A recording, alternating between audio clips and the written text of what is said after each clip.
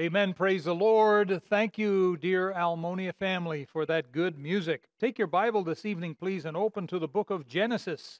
The book of Genesis, we're going to be looking into the life of an unusual Bible character. His name is Melchizedek. Melchizedek. And we're in Genesis chapter 14. Genesis chapter 14. Please follow along as I read verses 18, 19, and 20. Now, this took place after the what's called the Battle of the Kings, and Abraham went out and battled and helped to rescue Lot, his nephew, and a whole bunch of other people, and a lot of the stuff that they took. And so, after this battle is all done, we're introduced to this mysterious figure, and it is Melchizedek. So, beginning at verse 18, and Melchizedek, king of Salem, brought forth bread and wine, and he was the priest of the Most High God. And he blessed him and said, Blessed be Abram of the Most High God, possessor of heaven and earth. And blessed be the Most High God, which hath delivered thine enemies into thy hand. And he, that's Abraham, gave him, that's Melchizedek, tithes of all. Let's bow our heads for prayer. Heavenly Father, this is a most unusual Bible character. Lord, we're not told much about him, but there's enough in the Bible to make a good Bible study and lessons for our life. Our Heavenly Father, speak with us tonight. Lord, I pray your Holy Spirit would be the teacher and the preacher and bring us to a further, greater, better knowledge of the truth. Have thine own way, Lord, in every heart. In Jesus' name, amen. Well, we're going to look at this man, Melchizedek, under several points, and we're going to begin with his name. Now, that's an odd name, wouldn't you say? Melchizedek. Melchizedek. The name is actually two names stuck together. The Melch means king. It's Hebrew for king. And the Tzaddik means righteousness. And so, therefore, Melchizedek means king of righteousness. Now, his city, we're told here in verse 18, is Salem. In Hebrew, it's pronounced Shalom. And the word Shalom means peace. Now, I'd like you to look, please, in the book of Hebrews, and I'd like you to put a marker there because we're going to be looking at several verses in Hebrews. Hebrews is an excellent commentary on Melchizedek back in Genesis.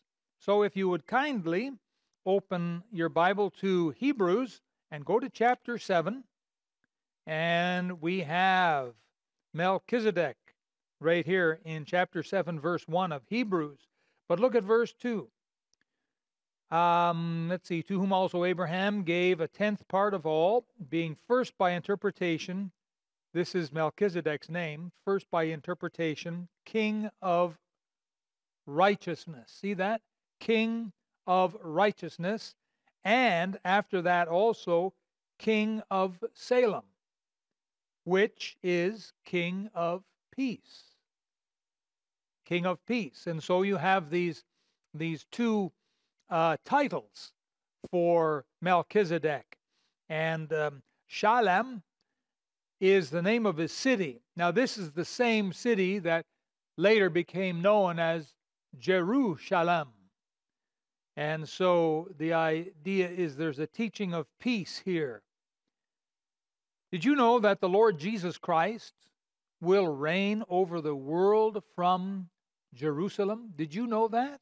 That's what the Bible teaches. And if you look, please, in the middle of your Bible at Psalms, and we'll go to Psalm 76. Psalm 76, there we are. And in verse 2, we're told concerning God, in Shalom also is his tabernacle and his dwelling place in Zion. Also, if you wanted to take the time, you could look up Zechariah chapter 8 and read verses 3 to 8. And you'll see here also that the Lord Jesus Christ will reign. Now, speaking of Christ and Melchizedek, there's an interesting correlation between the two. And Melchizedek often pictures the Lord Jesus Christ. In Jesus Christ, righteousness and peace have met together. And we've got Melchizedek, king of righteousness, and king of Salem, king of peace. That's Melchizedek. And the Lord Jesus Christ, also king of righteousness and king of peace. He is the Prince of Peace. Let me hear you say amen. And he's the coming Prince of Peace. Amen, amen. Boy, I'm excited, folks. You know, as much as I do not care for the pandemic and what it's done to the world, I am excited that the Lord Jesus Christ can come at any day, at any moment during any day. That's why it's the imminent coming of Jesus Christ. And, oh, beloved, the world looks like it's getting ready, ripe for the picking, for the tribulation and the Antichrist, which means the coming of the King of righteousness and the King of peace. Could be any day now. Come to call us home. I hope you're living your life for the Lord Jesus Christ. Now, in Psalms, if you go there again, please look at Psalm 110. 110 and verse number 4. 110 verse 4. The Lord hath sworn and will not repent. Thou art a priest forever after the order of Melchizedek. Now here's an oath that God makes, and the oath that made Jesus a high priest. Now, as we're talking about the Lord Jesus Christ here, this is prophecy in verse 4 of Psalm 110, and this happened after the law of Moses in the days of King David. And so here is an amazing prophecy that God makes concerning the Lord Jesus Christ. And it's interesting, the connection between Melchizedek and the Lord Jesus Christ. We see many such connections. If you'd go back to Hebrews and chapter number 5. Hebrews chapter 5, you'll see in verse number 6, and he saith also in another place, Thou art a priest forever after the order of Melchizedek. You know, it carries right on, folks, to verse 10. Again, you can read these verses after, take the time after, and read the verses. But a striking parallel between Melchizedek and our Lord Jesus Christ. This is, to me, one more evidence, one more proof that God wrote the Bible. Back in the days of Abraham, something like 1800 BC, 3,800 years ago, spoke of the Lord Jesus Christ. It's evidence to me God wrote the Bible. And also you could read chapter 7 of Hebrews in its entirety. And an interesting phrase you will see used 6 times in the book of Hebrews. 6 times is this phrase, after the order of Melchizedek. And it's the order of the priesthood to which Jesus Christ belongs. He is our priest, meaning that we go through him to God the Father. There's no more need of earthly priests, no more need whatsoever. You know, interestingly, during this pandemic, the Roman Catholic Church, headed by Pope Francis, has made a striking proclamation. Now, you know that the Catholics all teach that they need earthly priests to go through to confess their sins to, and to have the priest administer to them and to pray for them and so on. That's Old Testament typology, Old Testament teaching. We don't need that anymore because we're told in the New Testament, for there is one God and one mediator between God and men, the man Christ Jesus. We go through Christ Jesus to get to the Father. We do not need earthly priests anymore. Since Jesus died and rose again, it's been done away with. We don't need earthly priests to get to God. And Pope Francis came out just a few weeks ago in the light of the pandemic because people were stuck at home. They couldn't get to their churches. The churches, Catholic churches, were all closed up. And the Pope himself proclaimed, folks, you can go directly to God. You're his children. You don't need a priest. I've paraphrased the Pope's exact words there, but you can look that up. That's what the Pope said. My, oh my, he's quite a man, isn't he, this fella Francis? But what he's done, I think, is he's revealed a biblical truth because he's right. We don't need earthly priests. We can go directly to God. We have our priest, Jesus Christ. Praise the Lord, we have the Lord Jesus Christ, and he is our priest. So, getting back to Melchizedek, we've learned a little bit about his name, a little bit about his city. Now we want to learn a little bit about his provisions. And if you look, please, back at Genesis chapter 14 and verse number 18. And Melchizedek, king of Salem, brought forth bread and wine. Bread and wine. You know, there's something interesting about this. Now, this bread and wine was for Abraham and possibly for those of his little army. He had, I think, about 300 men that were with him. So there may have been a fair bit of bread and wine. Melchizedek brought this forth, and it was for Abraham. And the interesting thing is that there's a connection, a foreshadowing, if you will, the body and the blood of Christ. Now, when we come to the body and blood of Christ, we have to be very careful here because the Bible never calls it wine. We're told that it's the fruit of the vine. We're told that it's the cup. But it's never, you check me out on this, it's never called wine, W-I-N-E. There's a tremendous study to be done on the subject of wine. There's a book I want to recommend to you, and it's all about Bible wines and so on.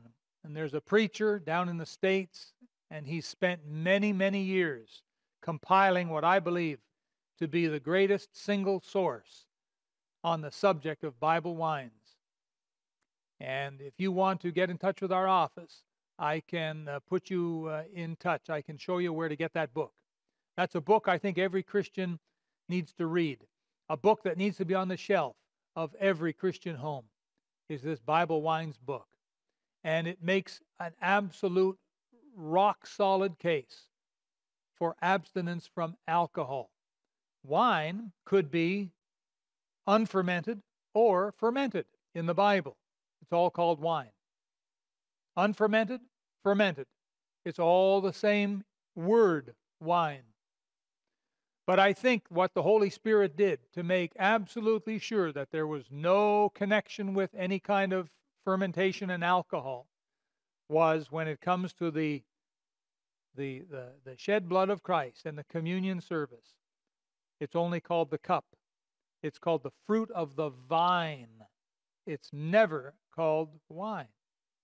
So we have a very interesting connection here, quite possibly a foreshadowing of Christ's broken body and his shed blood. And you can check that out in Matthew 26, verses 26 to 28. Matthew 26, verses 26 to 28. You can check it out there.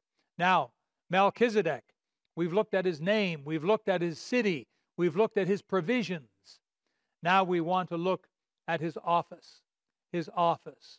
And so we're told here in chapter 14 of Genesis and verse 18, he's a king. He's a king. I believe that he foreshadows the Lord Jesus Christ. Let me read for you in 1 Timothy chapter 6 and verse 14 and 15. It says here that thou keep this commandment without spot, unrebukable, until the appearing of our Lord Jesus Christ, which in his times he shall show who is the blessed and only potentate, the King of kings and Lord of lords. And so, Melchizedek being a king, there's so much connection and correlation and foreshadowing between Melchizedek and Christ, that this concept of Melchizedek being a king must foreshadow the Lord Jesus Christ, because Melchizedek, what's he doing there? Why does he suddenly appear on the scene and then disappear? There's no record of his lineage. There's no record at all of his genealogy or his children. There's nothing. We know very little about this man, and yet he's in the Bible for a reason. And particularly the book of Hebrews and in Psalms, but particularly Hebrews, makes it very clear that it's a foreshadowing. And you know, if you've read the life of Abraham, Abraham walked with God. You know that to be true. You know it's true, and Abraham would meet up with God here and then meet up with God there. Well, I believe that Melchizedek was not God, but he pictured for us the coming King of Kings and Lord of Lords. There's this tremendous picture here, his office. Now, not only was Melchizedek a king, but also he was a priest of the Most High God. And you'll see that at the end of verse 18. Genesis 14, verse 18.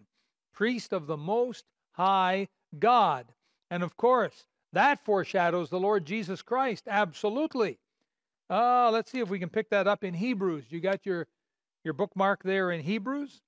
And we'll go to, let's see, my, oh my. You know what? You can pretty much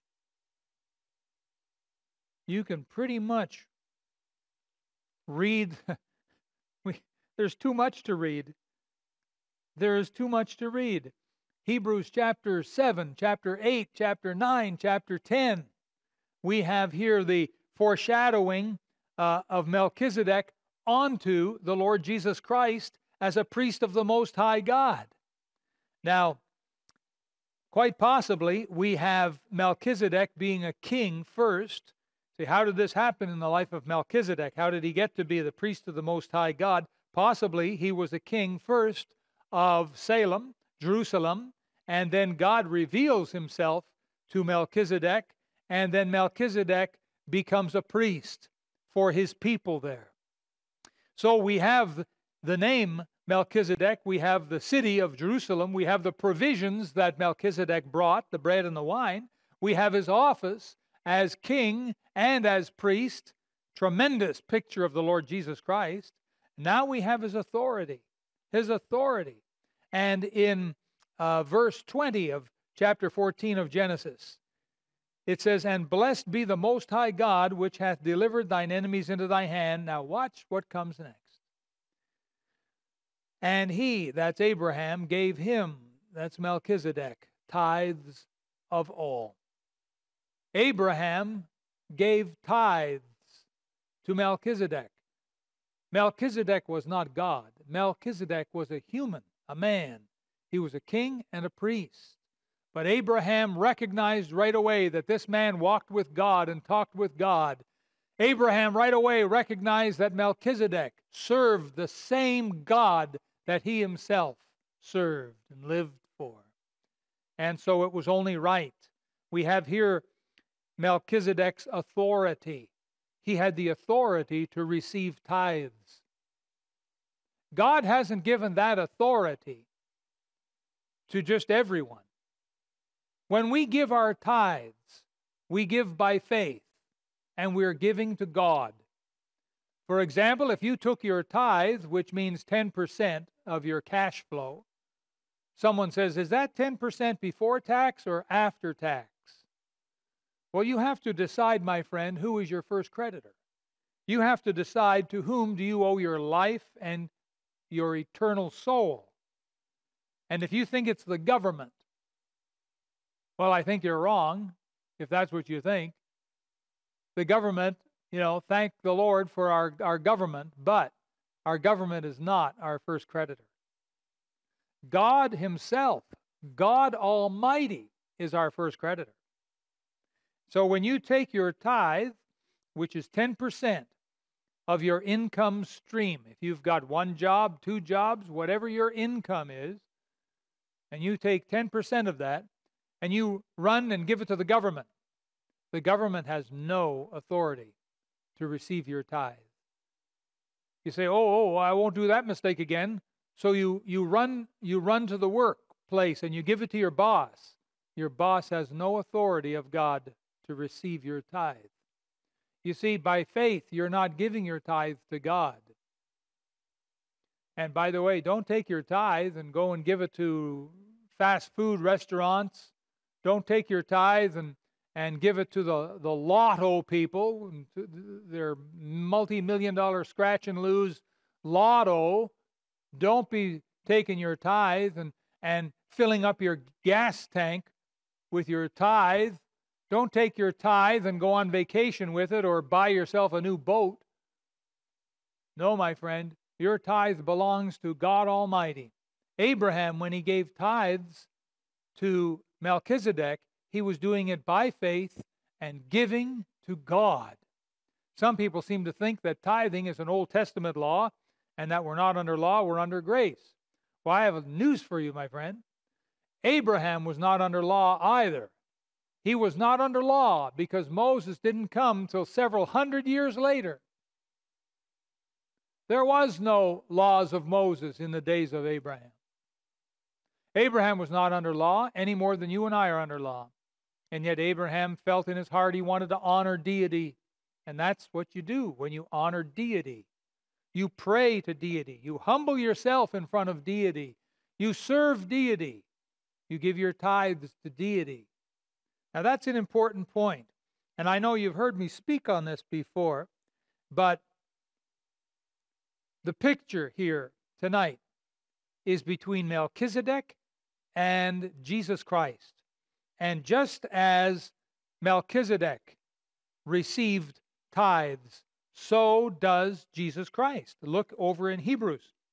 Hebrews chapter 7. Now let's see, we'll pick up here in verse number 4. Now I want you to see this, so please take a moment, open your Bible to Hebrews chapter 7. This is very important. Verse 4. Now consider how great this man was, Melchizedek, unto whom even the patriarch Abraham gave the tenth of the spoils. And verily, they that are of the sons of Levi, now this is the Aaronic priesthood. Aaron was the brother of Moses. From Aaron, we have the priesthood, the Aaronic priesthood, and we have he was of the tribe of Levi, so the Levites. Aaron and his sons and so on, they were all Levites. So, and verily, they that are of the sons of Levi, who receive the office of the priesthood, have a commandment to take tithes of the people, according to the law. So there it is. Tithing is part of law as well. That is, of their brethren, though they come out of the loins of Abraham. But he, this is a reference back to Melchizedek, he whose descent is not counted from them, that's Aaron and the Levites and all that, received tithes of Abraham. Melchizedek wasn't in the Levitical priesthood. He had nothing to do with Levi. Levi wasn't invented back in those days. And yet Melchizedek received tithes. He had the authority of God to receive tithes and received them from Abraham and blessed him that had the promises. And without all contradiction, the less is blessed of the better. Now watch verse 8. And here, that means here on earth, men, that's the Levitical priesthood, men that die receive tithes, But there, now that's up in heaven, he, that's Jesus Christ, receiveth them. That's our tithes. See that? Jesus is in heaven, and he receives our tithes. As we tithe by faith, Jesus receives them, of whom it is witnessed that he liveth. Now that's a very important passage. There are many Christians who just don't want to tithe. They want to keep all their money to themselves. They don't want to give anything to God. And so they'll come up with every excuse possible. And one of the excuses that they come up with is, "Whoa, no, tithing, that's legalistic, that's Mosaic law." Tithing was under the Mosaic law. God put it there because it was the right thing to do. Now, if we were living thousands of years ago under the Mosaic law, we would be commanded, required to tithe. If we didn't, we'd be breaking the laws. We'd also be commanded and required to make sacrifice. Why? Because these things were good and proper under that dispensation. God has brought us out from under law.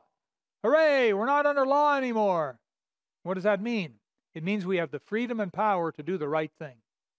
Under the law, they were commanded also to read the Bible and teach their children godliness and to pray, and to be found faithful in the house of the Lord.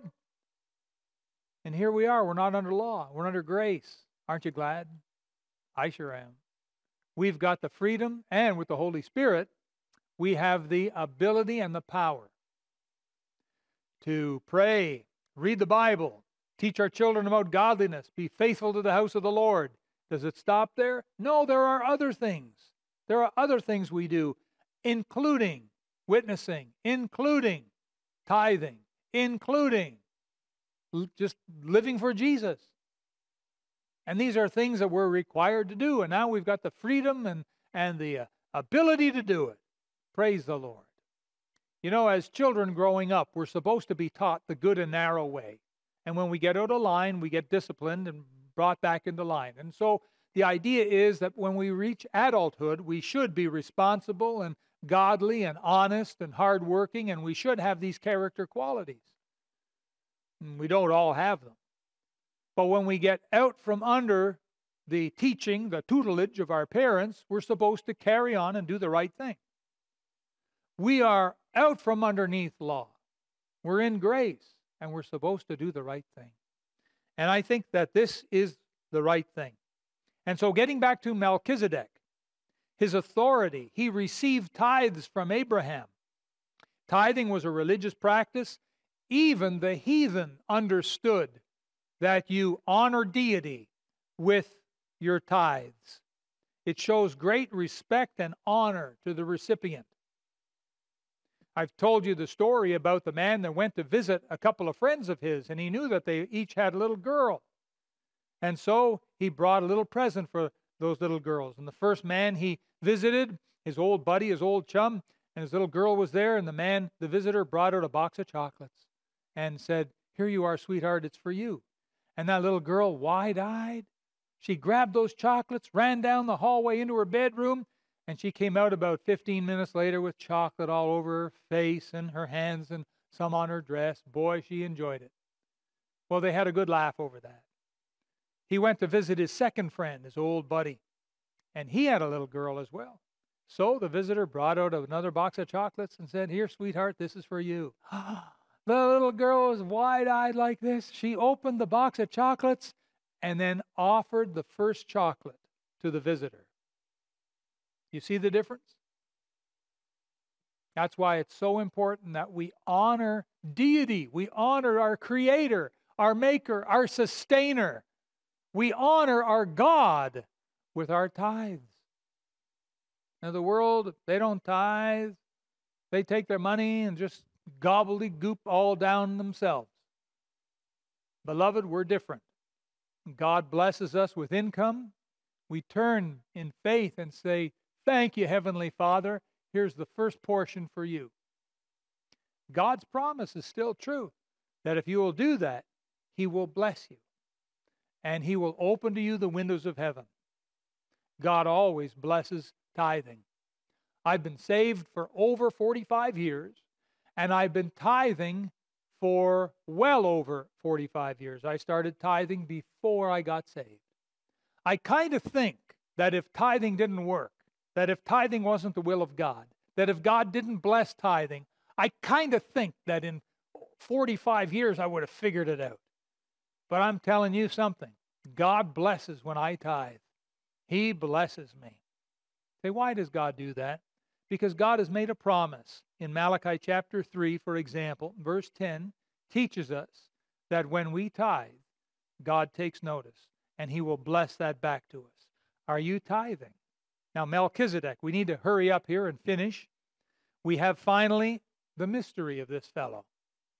We've looked at his name, we've looked at his city, his provisions, his office, his authority, and now we look at his mystery. And for this, I just want you to look once more at Hebrews chapter 7. Hebrews chapter 7. Pardon me while I get a little water.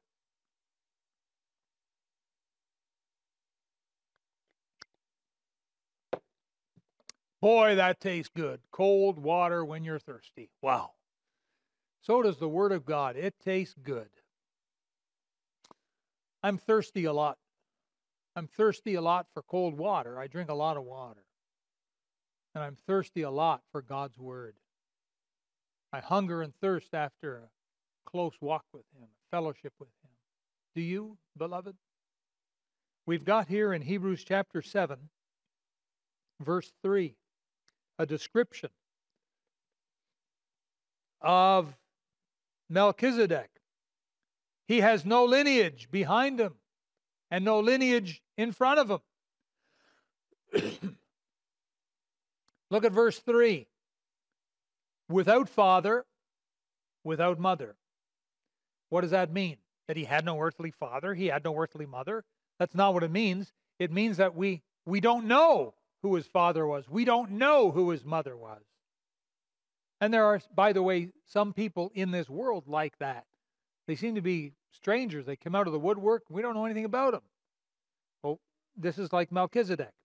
Without descent, having neither beginning of days nor end of life, but made like unto the Son of God, abideth a priest continually. Our Lord Jesus Christ is eternal God.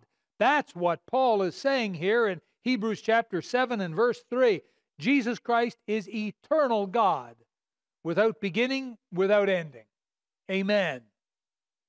And so this is the mystery of Melchizedek, and this is why God put Melchizedek in the Bible, because he's just a little mystery guy, but he pictures for us our wonderful Savior, the Lord Jesus Christ.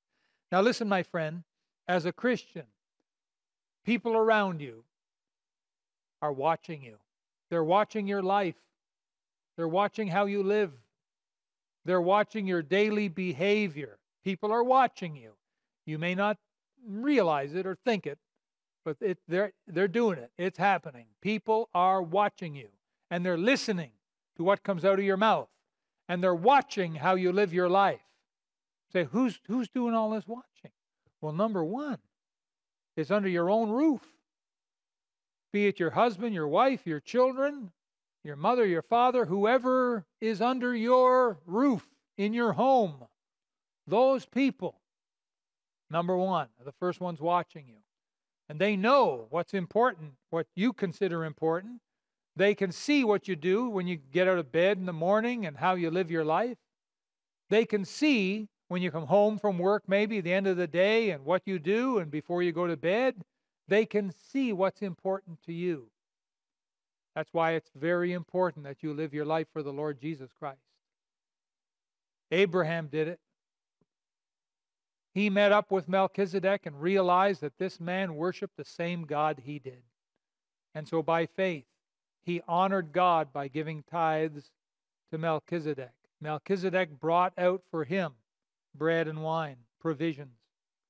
God will always meet your needs. He always will. But seek ye first the kingdom of heaven. Seek ye first the kingdom of God and His righteousness. And all these things shall be added unto you. God has made you promise. He's your heavenly Father. He'll meet your needs. You need to live for Him. And so there's the people under your own roof. And then there's the people in your lineage. Maybe you've moved out of house and home. You've got a mom and a dad someplace, brothers and sisters. Those people are watching your life as well. And the third class are your friends. Your friends at school, your friends at work, your neighbors. They're watching you too. My question is, do they see Jesus in you? Can they see a life that's living for God? Now, listen. Are you ready to stand before Jesus Christ and have Him sift through your life and look at everything in your life? Oh, my friend, tonight would be a wonderful opportunity to draw close in with the Lord.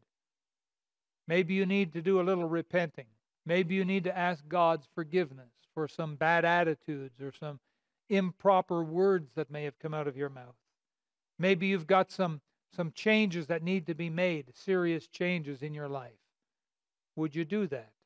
Would you do that, please, in your heart of hearts? Let's bow in prayer.